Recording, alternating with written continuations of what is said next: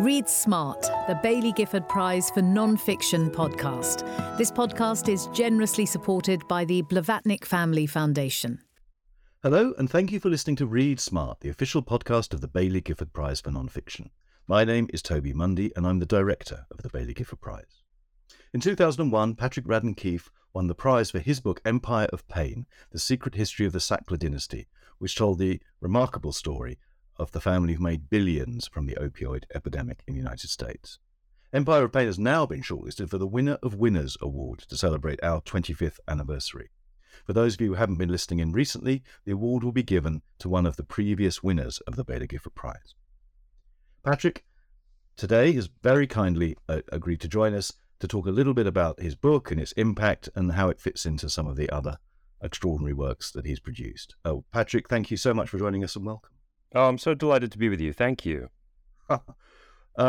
So, this is an epic book and an epic undertaking. It was published in 2021, but when did you begin to write it? It started probably in about 2016 was when I started really looking into this in a serious way. And initially there was a piece that ran in the New Yorker in late 2017. And then there was a bit of a gap because the piece came out and I thought there might be a book there, but for a variety of reasons, I thought it would not be possible to write the kind of book I would want to. And then a few things changed. And about a year later was when I really kind of engaged with the book. You said something changed that suddenly made this book possible after you wrote the original New Yorker article. What was that then? There were some disclosures. Yeah, so there were a couple of things that changed. I mean, one was that there was a lawsuit initiated by the Attorney General in Massachusetts, which obtained a lot of the internal emails of the Sacklers. And that both gave me a sense of how they sounded, how they spoke behind closed doors, how they talked about these issues, but also gave a sense of a kind of a sense of moral urgency, I felt, in that I was appalled by the things that I read. When I finally saw the way the family talked about these issues and what their company had done, it seemed to me that a wider public should be able to read those emails because they felt very revealing. And then the other thing that happened was because I'd published the article, it's a very useful way of putting the world on notice that you're working on something. And so all of these people started coming out of the woodwork to, in some cases, contacting me out of the blue and saying, I knew the Sacklers, or I know them, I worked for them. I lived with one of the Sacklers. It was that kind of person who found me. And that made me feel as though there'd be a way to tell the story that would be as vivid and intimate as I wanted it to be, even in the event that I couldn't actually speak to any of the members of the family. Yeah. Oh, yes, absolutely. So if you had a time machine and could go back to 2018 or 19 when you were kind of really sitting in front of your keyboard thinking about this as a much longer book-length work, what advice would you give yourself? What would you, knowing now what you know? Oh, I mean, I think that some of it would be about having a kind of strategic patience. that the whole process of reporting a big project like this there are so many problems that seem so unyielding, and it's easy to lose hope at times. But I do think that sometimes you just need to wait, and things will shake loose, and sometimes your persistence can be rewarded. And I've always found this in my work, that if you just hang around and you talk to more and more and more people, it starts to pay dividends because word gets out that you're on the subject, and people who, when you first approached them, might assume that you'll just kind of fade away. When you come back 6 or 8 or 9 months later, and in the interim, they've been hearing from all these other people that you've been talking to the other people as well, you sort of wear them down, I think, over time. So I imagine, as a non-writer, I kind of imagine this is like a 500,000 piece jigsaw that you're trying to put together. Is that a fair analogy? Is that what it seemed like to you at the time? It is, yeah, and it's funny. I mean, one of the big things that I wrestle with as a writer, but also as a reader, is um, I think the process of gathering all those jigsaw pieces, it has its own difficulties, it has its own rewards, but it's its own discrete kind of activity. And as a reader, I get very frustrated when I feel as though there's a writer who's done impeccable research and then not given a lot of thought to how they will put those pieces together. You know, it's as if they compile all the pieces and then they just sort of shove them across the table at me. So the challenge, the real challenge, I think, is not just doing the deep research, but then giving some thought to how am I going to present this in a way that will hopefully be enjoyable and seductive and engaging for the casual reader who may have no interest in this particular subject when they come into the book. And that's the real trick, is the kind of the architecture of the story. And frankly, it's the painful the painful experience of you've got these hard-won, I mean, to really belabor your metaphor, these hard-won jigsaw puzzle pieces that in some cases took you weeks and weeks to obtain. And there's a discipline required to occasionally say, you know what, this doesn't fit in the book. This will slow it down. It's actually superfluous. It seemed so important to me when I was out looking for it. But now that I see the picture that's emerging, there's not a place for this one. And I imagine in my mind's eye that your study is like a kind of incident room in a TV cop show. Is that fair? Are you surrounded by like Post-it stickers and photographs and strings connecting things to each other? Yeah. I think they're a giant map of America with sackless things everywhere on it. Believe me, it's just piles and piles of paper and books. It's funny because not 2 hours ago, my wife came into my study and made a remark along the lines that it looked like a bomb had gone off in here. And I said, you are an invited guest in this room, and you must not say such cruel things. I'm interested in your journey to becoming a writer. I mean, am I right to think that you studied in England, didn't you, as a postgraduate? And you started out in international relations, and then you studied law. Is that right? Yes. Yeah, which is a little bit... And then you were a civil servant for a while. I was for a year. Yeah.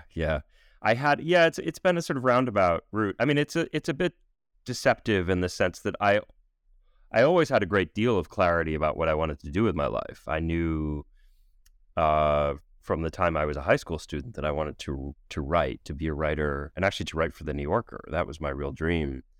Wow. It just took a long, long time for me to operationalize that. I didn't know. It's a tricky career, right? It's not a situation where you can kind of get in on the ground floor with an apprenticeship or something. And so I went to grad school. I was at Cambridge University and then the London School of Economics, 2 very happy years in England. And during that time, I was sending off pitches to the New Yorker and other magazines, but none of them were accepted. I couldn't persuade anybody that in fact I should be a writer, a gainfully employed writer. And so then I moved back to the States and I went to law school because I think I liked being in school. I sort of to the degree that I needed a cover story, that I needed some other thing, a day job, something I was doing until I could make this dream hopefully come true. I thought school wasn't a bad idea. And so I went back and went to Yale Law School, and it was while I was there that I actually wrote my first book, and it grew out of some graduate work I'd done in the UK, a book called Chatter, which is about eavesdropping by government agencies. Because I'd always been very interested in secrecy and government secrecy. And that actually led to the civil servant thing, which is that I did end up writing for the New Yorker, and I was a freelance journalist for years and years, which is a thrilling but sometimes slightly terrifying in a can you pay the rent sort of way, way to make a living. And at a certain point, I had the opportunity to do a fellowship at the Pentagon, of all places, in the Office of the Secretary of Defense. So this is 2010. I went in for a year.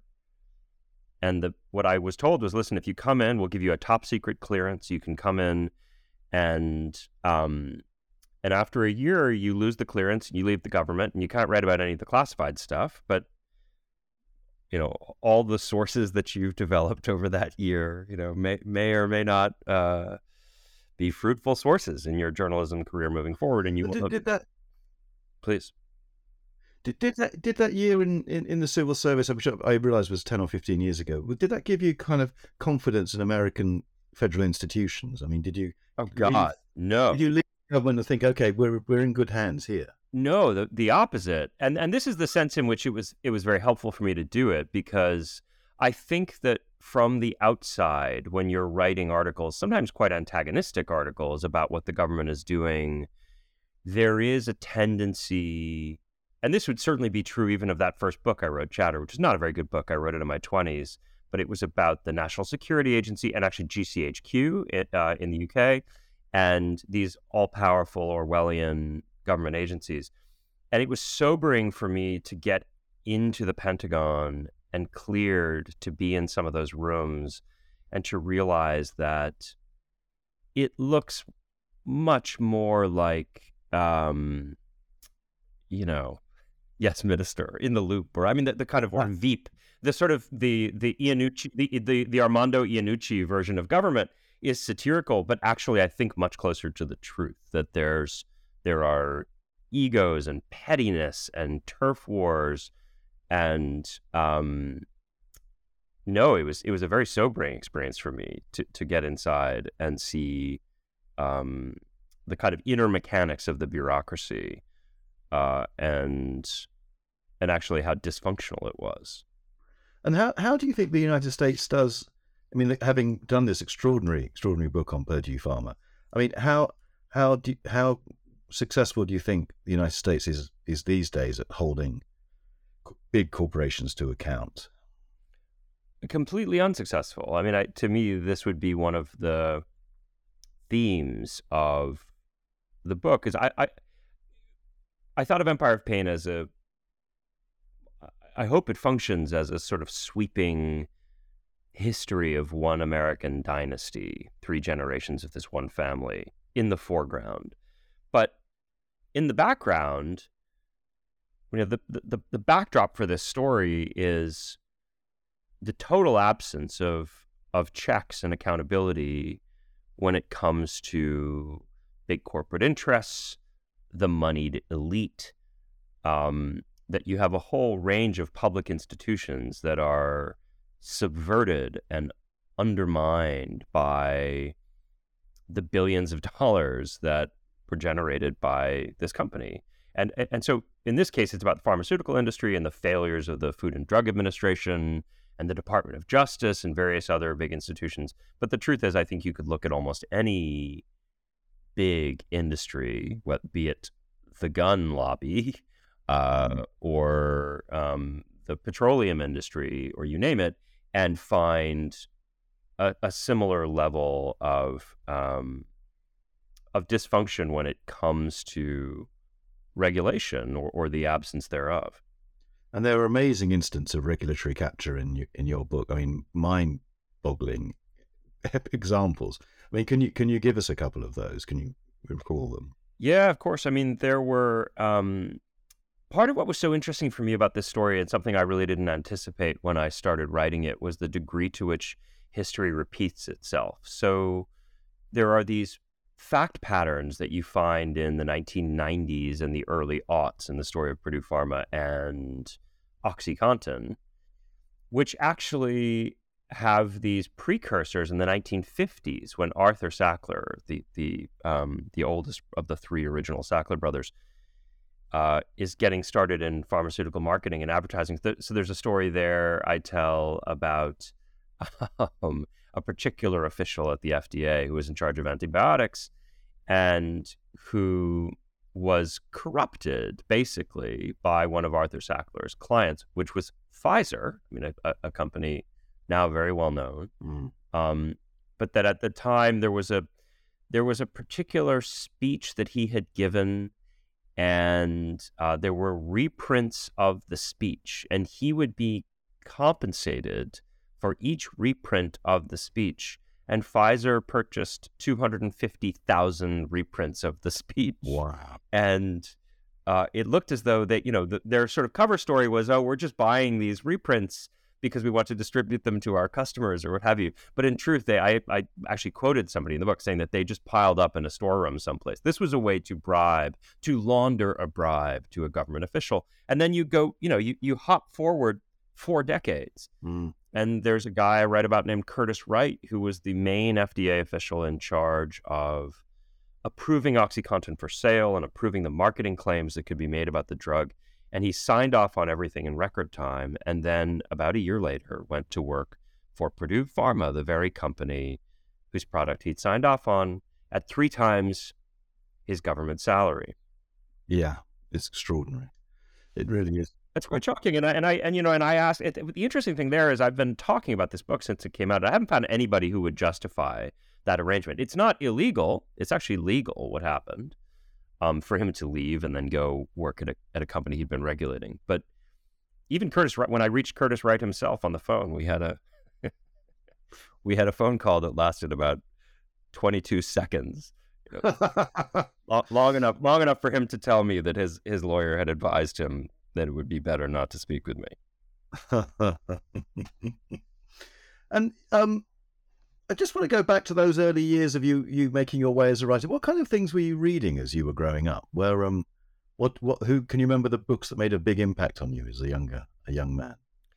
Yeah, well, there were different phases. I mean, as a child, I was really addicted to mysteries. I was hugely into Arthur Conan Doyle and Agatha Christie and Dorothy L. Sayers, and so that kind of genre fiction and the sort of the pleasures of a well-told tale with twists and revelations, that was what I really grew up on. And then as I got a bit older, I got very into the kind of literary nonfiction that was published in The New Yorker. A lot of the mid-century writers, people like Truman Capote and Joseph Mitchell. I mean, then as I got older still, I discovered other people who would eventually become colleagues of mine, but writers like Janet Malcolm and Catherine Boo, who's now come back to The New Yorker as an editor, but a really tremendous writer. And Philip Gorevich's book about Rwanda came out when I was a college student, and that was a book that really sort of opened my eyes to the way a certain kind of story could be told. But truthfully, it's an ongoing process. I mean, I'm still often dazzled by the things I read, and I'm always wondering what I can borrow or steal in terms of literary techniques. How different ways of telling a story. Can you remember reading where were you when you read In Cold Blood? Oh, I was in high school. I was in high school when I read In Cold Blood. And the I sort of went on a jag of a certain kind of again the kind of literary reportage. And the interesting thing now, of course, and it's awkward to talk about, is that I now have much more complicated feelings about that specific book. So when I read it, in a way, I fell for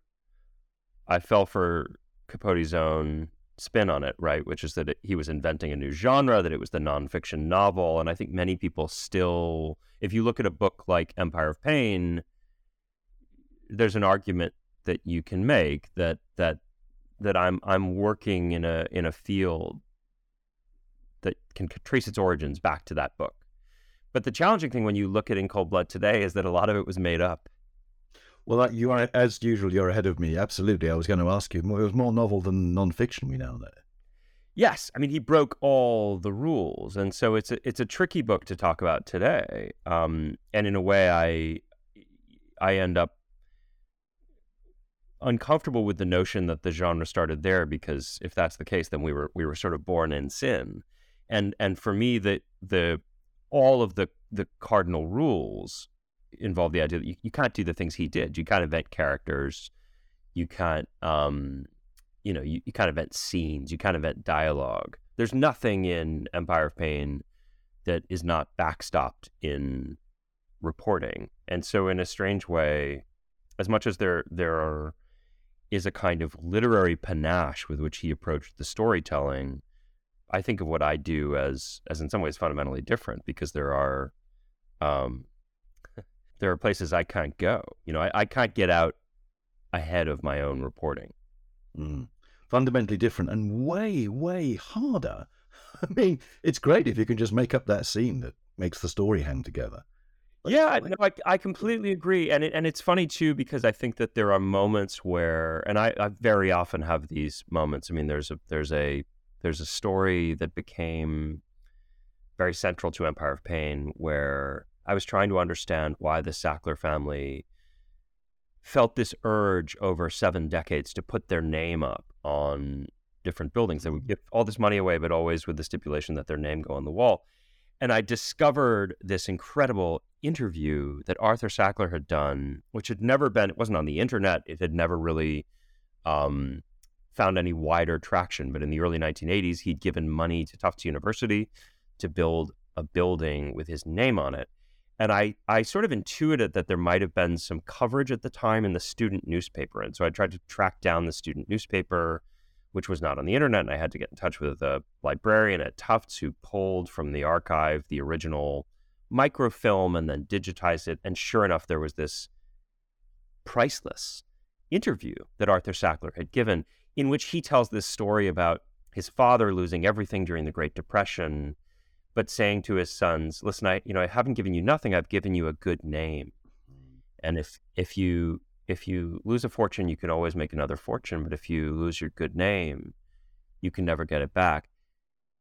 And that ends up being this kind of leitmotif in the book. But what's funny is, if it were fiction, that would be a bit on the nose.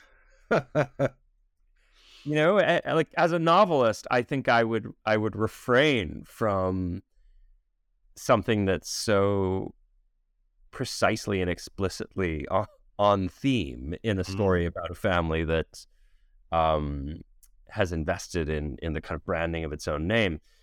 So that to me is the amazing thing about nonfiction, is that you often stumble across these little details in real life in the course of your reporting that you'd almost be embarrassed as a novelist to introduce. I remember a distinguished novelist once saying to me, talking about contemporary fiction, he said, that the problem of being a contemporary novelist is that you're now in competition with reality itself. And it's a fully merchandised and marketed branch of the entertainment industry. Absolutely. And here's the kicker, he said, it keeps coming up with these plot lines that I wouldn't dare to make up. And I thought that was a brilliant line. Yeah. No, I mean, how do you satirize our present moment? My God. And so when you look over the books that you've written, how have you changed? Or I mean, in a sense, it's a slightly unfair question because it's a question for one of your readers. But how have you developed as a writer? Do you think? I mean, how have you changed the way you do your job, your work? It's interesting. I earlier this year, my second book, The Snakehead, was published in the UK for the first time. And I should say, I have a copy of it by my elbow, right? Ah, fantastic. So I should say, I mean, that's the sort of thing that I think probably wouldn't have happened had Empire of Pain not won the Baillie Gifford. But because of the audience that Empire of Pain found, and to some extent my previous book, Say Nothing, there was interest in this earlier book that I published in 2009. And I went back and I reread it for the first time since it had come out. And that first book I mentioned, Chatter, that's a book I would write very differently or not write at all today. I was really kind of fumbling around in the dark trying to figure out the kind of writer I wanted to be. But with The Snakehead, which was 2009, I think I sort of found my rhythm. I figured out the kind of book that I wanted to write and enjoyed writing.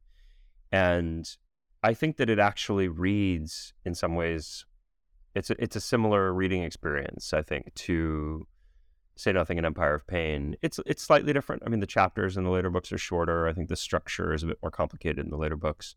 But so I don't know that I've evolved in any really dramatic ways, but I've gotten a lot more confident, I think, in what I'm doing on the page. And I should say some of that is a real credit to my editors. I have the great luxury of I've been working with the same magazine editor and book editor for the last 15 or 17 years. And those relationships are hugely important, because I think that if you have a kind of implicit trust with your editor, what it means for me is that I'm always pushing the boundaries of what may or may not work. And that can mean a joke. It can mean a literary flourish. It can mean a sort of a very specific choice. I mean, there's a chapter in Empire of Pain that is a totally freestanding chapter about an explosion at a chemical plant. And until the end of the chapter, there are none of the Sacklers. It's none of the characters you've met before. It's a strange decision, but that's the sort of thing where when I did it, I wasn't sure it would work. I thought, if this works, it'll be great. It may not work, but I had the confidence in my relationship with my editor that I knew he would tell me immediately if it didn't work, or if it almost worked, but I needed to tweak it. And so in a strange way, I think some of my confidence in trying things comes from the safety net that you have just in a very close relationship with a really smart editor who knows you and knows your writing really well and will intervene to save you if you need it. I think that chapter is absolutely brilliant. I thought you went full Tolstoy in that chapter. I thought it was marvelous. I hadn't thought of it in those terms. We're running out of time, but I mean, your other extraordinary, your book prior to Empire of Pain is Say Nothing, which is, on the face of it, a profoundly different work about the troubles in Northern Ireland and the abduction in the 70s and murder of Jean McConville. What, in your mind, what's the relationship between that book and Empire of Pain? When you think it's all the product of one mind, yours, and one series of unconscious preoccupations. But can you feel connections between them? Yeah, I mean, I absolutely. I should say I'm not very strategic when I pick these things. I go where I am pulled, and it's usually the people, it's usually the characters that draw me in. So yes, I think on at a glance they can seem very, very different, but I think the reporting and the storytelling are very similar, and thematically, one of the things that I'm most interested in is the stories that people tell themselves about the decisions that they make. And it's interesting because Say Nothing to me is very much a story of moral ambiguity. It's about these people in the IRA who joined the IRA, I think, for quite idealistic reasons, and then did awful, atrocious things. And it's about how they looked back on those things over time, through the years. And then Empire of Pain is quite different. It's really a book with a lot of moral clarity. It's about a family behaving in a pretty atrocious manner that would be hard to redeem in any sense at all. But the commonality for me is what I'm most interested in is any of us who transgress in large or really small ways, I think, are kind of in the process of narrative construction where we're thinking, well, who am I? What's the story that I'm a character in? How do I justify the choices I've made? And sometimes those choices are terrible and have awful consequences. But I'm very keenly interested in how people tell those stories. So these people who are in the IRA, after the Troubles, when they're in middle age and they have children of their own and their preoccupations are different, and they look back at the things they did in their youth, how do they make sense of those things? How do they justify them? And some of them aren't able to, and they end up very traumatized, and it essentially kills some of them. Others are. I mean, wrote about Jerry Adams, and I think Jerry Adams sleeps very well at night. And then you have the Sacklers, and there's a kind of moral blindness that they have to the consequences of their own actions that just psychologically is very interesting to me. Yes, and none of these people ever say, I'm an evil person and I'm doing terrible things. And everybody thinks they're a good person, don't they? And that's part of the fascination of this, I guess.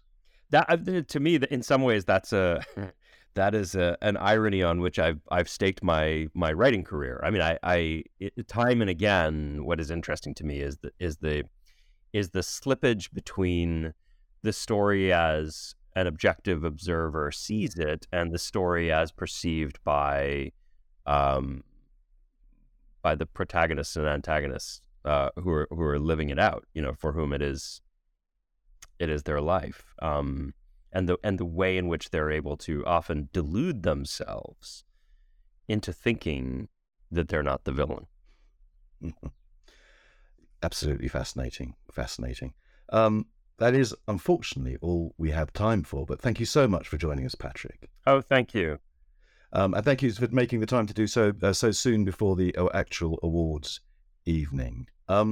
We'd like to thank the Blavatnik Family Foundation, as always, for its generous support of this podcast. And to find out more about the Baillie Gifford Prize, you can visit the website or follow us on Twitter at BGPrize. If this episode has piqued your interest in the history of the prize, you can find a 35-minute documentary on our website. The winner of Winners Award will be announced on the 27th of April at an event held at the National Museum of Scotland in Edinburgh. In the next episode, we'll be joined by the winner, whoever they may be. So do tune in. Many thanks again for joining us. Bye-bye. Read Smart, the Baillie Gifford Prize for Non-Fiction podcast. This podcast is generously supported by the Blavatnik Family Foundation.